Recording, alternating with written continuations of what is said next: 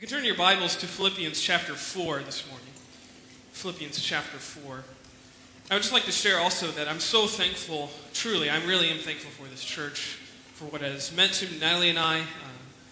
We are really thankful to be here. I'm really actually looking forward to March. February has been a blur of a month for Natalie and I. So much stuff has gone on. I'm really looking forward to March 1st and kind of being through that really crazy phase that February has been for us. And I'm really thankful to be here this morning. And I was thinking about what I was going to preach on this morning. I was thinking about this question. Because what makes a church a church? What makes a church family a church family? Well, in true political fashion, I like to answer that question by asking another question. And that is, what makes a sports team a team? Because I think the answer to both of those questions is the same. Because it's not always the team that has the most skill, the most talent, or the most athletes on their team that does well. They're not always the most successful team. You know, I think if you're familiar with college basketball, you know, March has March Madness, and they always usually have those Cinderella teams. Remember that team a couple years ago? They were like a 10 seed or something. They went to the Final Four. I think it was like George Mason or something like that. That's what I'm talking about. What makes a team like that? They are not as talented as a Duke or North Carolina or Kentucky. They don't have as many athletes. They don't have as much skill in terms of pure basketball talent. But yet here they are winning, they are beating teams they shouldn't. What makes that happen? Well, obviously these things are important, like talent and coaching, all these things, but I think what is really important is that something that a guy wrote about. Now, this guy's name is Bill Simmons. I don't know if you've ever heard of Bill Simmons, but this guy is pretty cool because he went from being just a fan. He was an NBA and NFL fan, and he had this blog, and then he went from a blogger of NFL and NBA to being hired by ESPN to write a regular column. I think that's pretty cool. He just goes from a fan to being always there in the midst of all the sports. But he wrote this book. It's called The Book of Basketball. And literally, I've read it. It's like 1,000-something pages. It's like the basketball Bible, okay? It has all this history, all these stats, all these things about the game of basketball. This guy loves the game, and I do too, but he was talking about all these players and of all these different eras and comparing them. And one of the themes throughout this book of basketball is literally, he calls it the secret. He says there's this secret of basketball, and it's the secret to winning basketball. And actually the answer is quite surprising because he tells this story, and he was in Las Vegas, and he ran into Detroit Pistons point guard Isaiah Thomas. And they're sitting there, and they start talking about basketball, and he asks him the question. He's like, what's the secret? And Isaiah Thomas, he gives this very anticlimactic answer. It's not about basketball. The secret to winning basketball is not about basketball. And Simmons goes on in the rest of his book, his larger argument is the fact that in order for a team to win, specifically a basketball team to win, the players, they have to forfeit all of their egos, they have to forget about stats, they have to forget about all these other things, and they have to channel their individual skills towards the larger success of the team. He says it's not about talent necessarily. The biggest component in a championship team in basketball is unity. You can have all the talent in the world, but if you aren't united in what you are trying to do, you are not going to be successful. You can take that to any team sport. The players can't win on their terms. They have to actually give up parts of what makes them special in order to make other players special as well. They have to be a unified team. And I would say that that's true of a church as well. That's not, we can go back to our original question. What makes a church a church? Is it our denomination? Is it our demographics? Is it our shared beliefs? Is it a building? Because if it's the prettiest building is what makes a church, then the Catholics have us beat by a long shot. It's not the building, it's not those things. The primary ingredient of a church is unity. being unified in our common bond in Jesus Christ. A unified people standing together in and for the gospel is the chief way the lost are introduced to the things of the gospel. Is unity. People that are unified that shouldn't be unified. They're standing together for the things of God.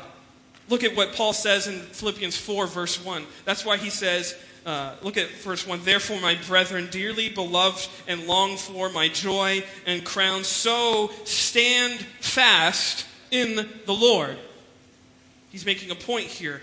Paul loved the Philippians. Paul loved this church. He planted this church. This was his first church that he planted in Europe. And this church was very special to him. And it's obvious there just right in that first verse, right? He says, dearly beloved, twice in one verse. Therefore, my brethren, dearly beloved and long for, my joy, my crown. So stand fast in the Lord, my dearly beloved. This church was special to Paul. You know, what makes this church special, I think, too, is the fact that they were not swayed. They weren't deterred. They weren't turned off when Paul was imprisoned.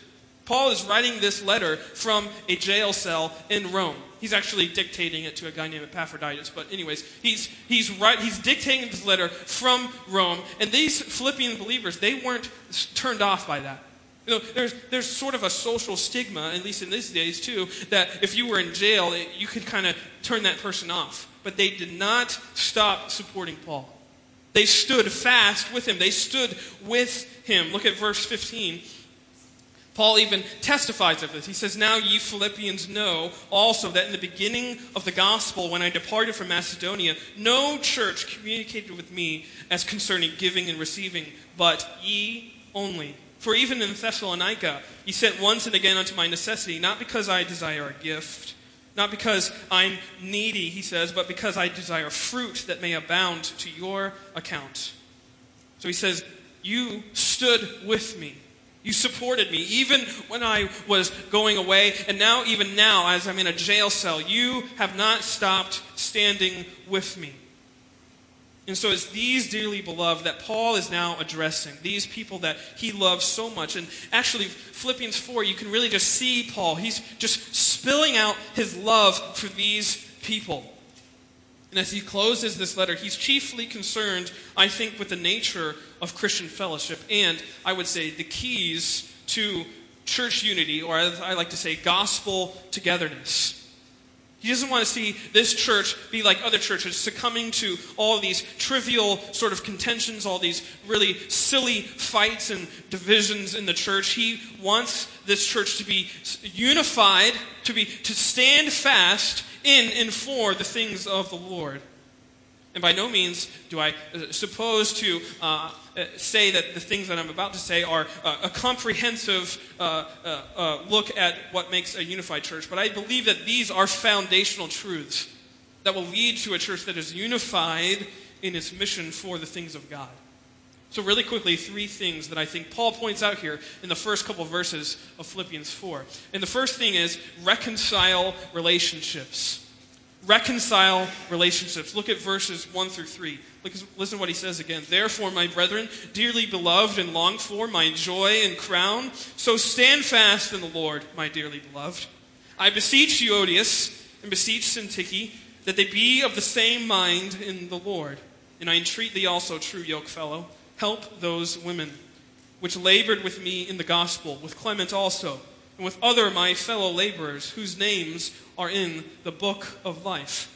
Paul, as you know, he's not a subtle man. You can see that in all his writings, all his epistles. He doesn't beat around the bush, so to speak, when it comes to church matters. He gets right to the point. And that's what I love about Paul. He was clear, he was succinct, and right away, as he's closing this letter, he calls out these two ladies, Euodias and Syntyche. Can you imagine what their faces were like? Because you have to remember that when Paul is writing these letters, it's not like he's sending a mass email to the church of Philippi, and they're just reading it on their iPads or the computers at home. No, he actually sent Epaphroditus, the guy who was dictating, and Epaphroditus would then go to the church, and they would read it as a church body. It was a big ordeal when an apostle would write a letter to a church, and so here, the whole church is gathered. The whole church is gathered. They're reading this letter. they're hearing this letter from their apostle, their founding pastor. And then he calls out these two ladies. I would love to have seen what their faces were like. As, Epaphroditus is reading, and all of a sudden he's like, and Pat and Natalie, I want you to end your beef with each other. Can you imagine how shocked they must have been?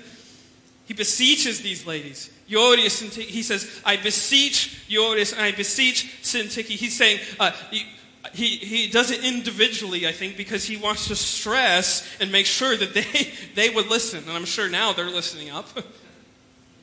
Listen to what I have to say to you. Be of the same mind in the Lord. Be unified together in your mission for Jesus Christ. And I love that Paul, he doesn't say what their beef was about. He doesn't say why they were in conflict with each other. Maybe it was about the church color of the church carpet, or maybe they wanted to do something else with that church event. I don't know. I think those things might have helped us, in 21st century church. But the point is not what they were fussing about, but I love how Paul tries to say, hey, you guys need to be reconciled. And look at how he does it. Look at verse 3. And I entreat thee also, true yokefellow, help those women which labored with me in the gospel, with Clement also, and with other my fellow laborers, whose names are in the book of life. See what he does? He says, you guys are my fellow laborers, and your names are in the book of life. Don't forget that. Don't forget that how many times you may be fussing and arguing and having all these silly contentions. He says, reconcile yourselves by looking again to the book of life. Remember that your names are scribbled with the red ink of Jesus' blood on the rolls of heaven in the Lamb's book of life. He reminds them of their redemption, folks. He says, yes, you may have a conflict here on earth, but don't forget, you are my fellow laborers, and your names are in the book. And if your names are there, they can't be erased. That red ink is permanent. He says, remember your redemption. Be of the same mind in the Lord. Find all of your agreement. Find all of your unity. Be reminded of your common calling, as he says again in verse 3, as fellow laborers for the gospel. This is how you be united. You reconcile relationships by remembering that you are reconciled to Christ. By Christ. I think fellowship is broken and unity is lost when we get our eyes off the cross and onto ourselves. The Latin reformers, they had this phrase, the reformers had this Latin phrase. It was called incurvatus in se. And what that literally means is man curved in on himself. That was usually what they would use to describe sin. And really, I think it does describe a lot of sin, but it also describes man's heart apart from Jesus. Without Jesus in your life, man, we are turned in on ourselves. Sin makes us, as it says, navel gazers. We're just concerned about the things about ourselves. What can I get for me? How does this help me? How can I enhance myself?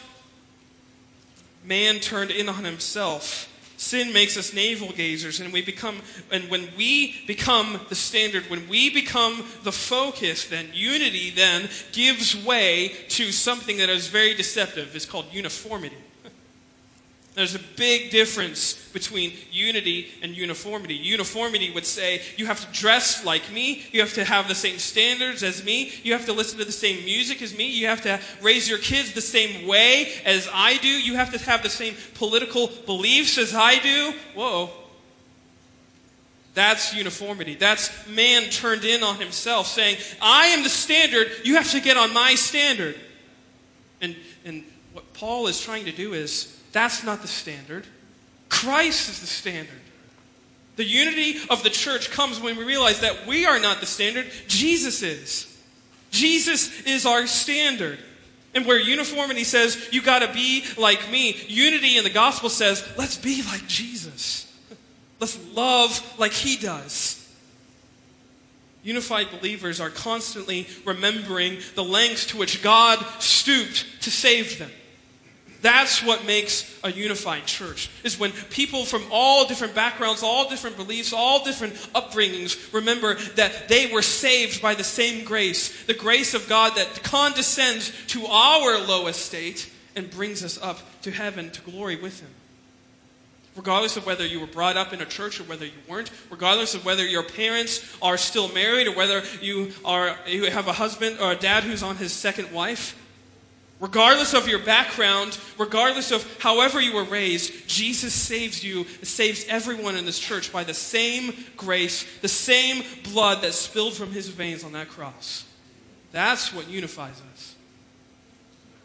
Remembering that we are saved by the same Savior. And that gospel then has a hope that comes with it. It's the hope that nothing is too disjointed, that it can't be brought back together, be reconciled again. That no one is too lost for God to find them. And that no relationship is too fractured for God to heal it. That's the hope of this gospel that Paul is trying to get these Philippians to remember. But also, I think, how true and how passionate Paul must have been for this gospel. Just think about Paul's life. Here he is. Well, just if you remember Acts 8, verse 3. This is the same man, as it says in Acts 8:3, who was wreaking havoc on the church and hauling men and women who believed in it, as it says there, the way, which is Christianity. He was hauling them from their homes and bringing them and imprisoning them and even executing them. This is the same man that in Acts 9, verse 1, where it says he was breathing threats and slaughters against the church. And here he is, the same man. The same Paul is here tenderly urging two ladies to be unified in their redemption. Be unified by remembering who saved them. Paul was radically changed by the gospel of reconciliation. And he says, guys, be reconciled by remembering the Christ who did this amazing work in me. Don't forget that. Unity begins with broken people remembering their bond to one another by the grace of the gospel. That's how unity is formed. In reconciling relationships. That, secondly, also, we have to see quickly that not only we have to reconcile relationships, but it also involves rejoicing in the ruins. Look at verse 4. It says, "Rejoice in the Lord always." And again I say rejoice. "Let your moderation be known unto all men. The Lord is at hand. Be careful for nothing, but in everything by prayer and supplication with thanksgiving, let your requests be made known unto God. And the peace of God, which passeth all understanding, shall keep your hearts and minds through Christ Jesus." Secondly, first was reconciling, and secondly is rejoicing. And specifically, as I love how he says, "Rejoice in the Lord." He repeats that phrase again. Now, verse 4, of course, is a famous verse. It's on all these plaques and pictures and all these little knickknacks. Rejoice in the Lord all the way. And again, I say rejoice. But this isn't some, cliche, pithy platitude that Paul is writing here. It's not just be happy. Don't worry, be happy, because everything is going to be all right. No, he's not singing reggae. He's not doing something pithy and just to cliche to get people to be happy. His foundation for this rejoicing comes in what follows. See, I love how Paul was an excellent writer. Not just a biblical writer, but just in literary form, Paul was a great writer. Even secular scholars have agreed that Romans is one of the most excellent pieces of writing in history. Just the way Paul lays out his arguments, the way Paul proves his arguments. And here, I love that he says, "Rejoice in the Lord." Why? Well, you have to keep reading. He says, "Let your moderation be known unto all men. The Lord is at hand." The Lord is at hand. He is in control. You can rejoice because God is in control, and everything that is coming in your life, everything that you have endured, has been ordained by the fingers that made the universe. You can rejoice in that. That the future rests with God, and so should you.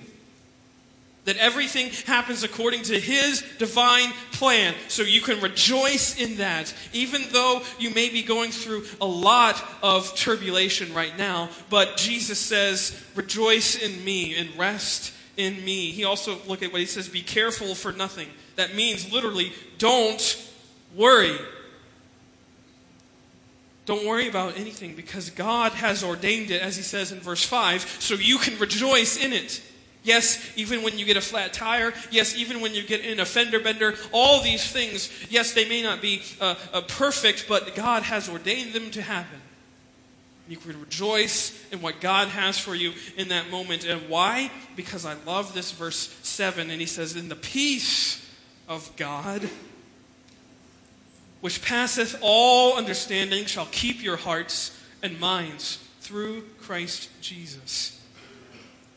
The peace of God will keep you. I love that word, keep there. It literally means, it's conveying this idea of guarding, as with a garrison of troops. You think that was relevant for Paul? He was literally being guarded by Romans, and he says the peace of God is going to garrison you. It's going to guard you no matter what comes your way. I love that picture. Because as he's writing this letter in chains, he's reminding this church that their grounds for rejoicing, their grounds for unity, their grounds for reconciliation is not in men, it's not in circumstances, it's in the God who's controlling everything. The God who has his hands and his fingers in every single aspect of life. He says this God of peace is going to guard and garrison his children with his own peace. And so therefore, in all of these desperate times, in all of these desolate times, in all of these difficult seasons of life, we can rejoice in the one who rules and reigns over yet everything. Yes, even in the ruins. The ruins of a broken marriage, the ruins of a lost son or daughter, the ruins of a rebellious son or daughter, the ruins of a lost job, or a foreclosed house, or a friend or a neighbor who is drunk once again and we have to go pick them up again. The ruins of life, yes, even in those moments we can rejoice. Yes, even in the ruins of another mass shooting. As difficult as it has been, and I'm still trying to rack my brain around it, because I don't know why God would let things happen, but we're called to speak. We're not called to try and have answers for what happened. That's not your job. Your job is not to have an answer. Your job is to point to this God of peace. Your job is to point to and point people to. You know how you can get peace? You can get transcendent peace, peace that passes all understanding by putting your faith and hope in this God of peace, even in your ruins.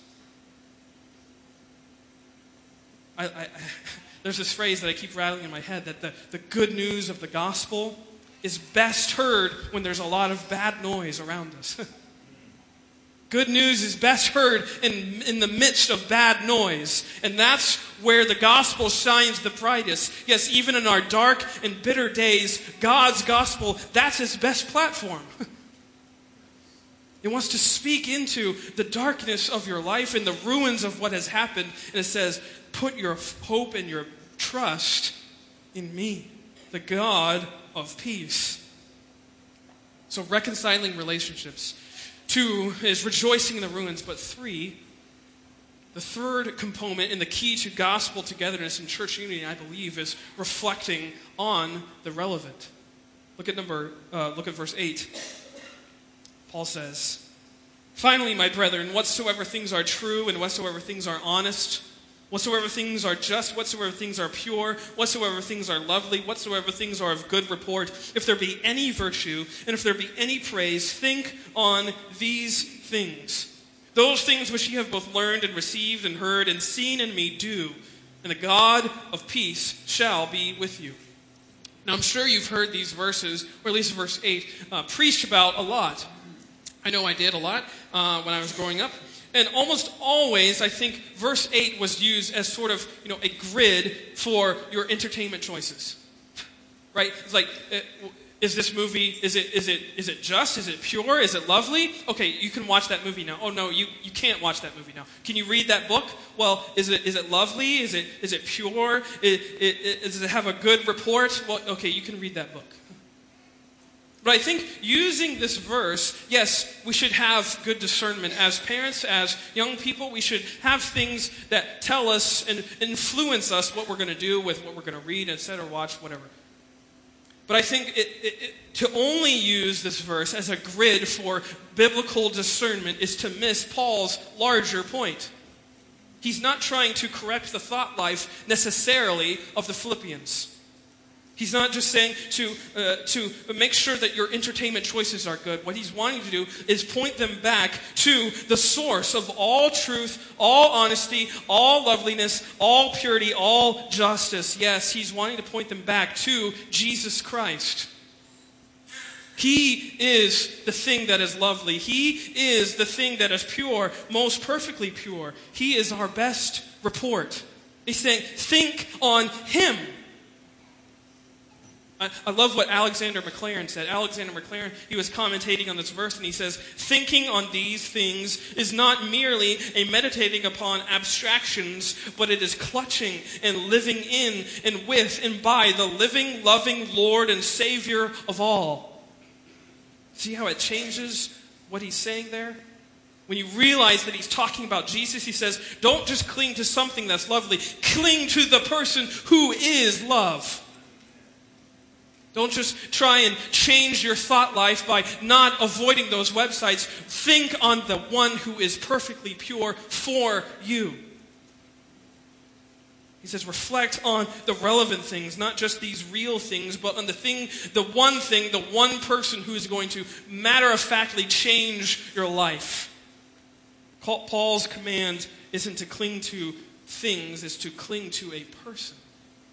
You know, that's what makes the religion of Christianity different than any other religion in the whole wide world. That you're not believing in some figment of your imagination. You're not believing in a brass, fat little Buddha idol.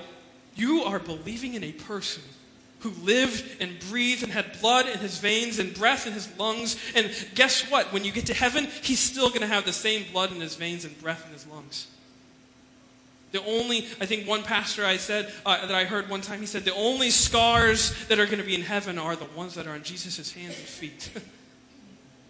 That brings me so much joy. Because it's not a force. This isn't Star Wars. We don't believe in midichlorians. We believe in a person who took our place. Who said, yes, you are the wrecks, you are the sinners, I'm going to be that for you. Yes, you are the adulterer, you are the murderer, you are the drunkard, I'm going to be that for you. As it says in 2 Corinthians 5:21, that he became sin for us, who knew no sin, that we might become the righteousness of God. We believe in that person. That living, breathing person. So Paul is saying, make Jesus the first thing to spill out of your lips. Make him your first thought.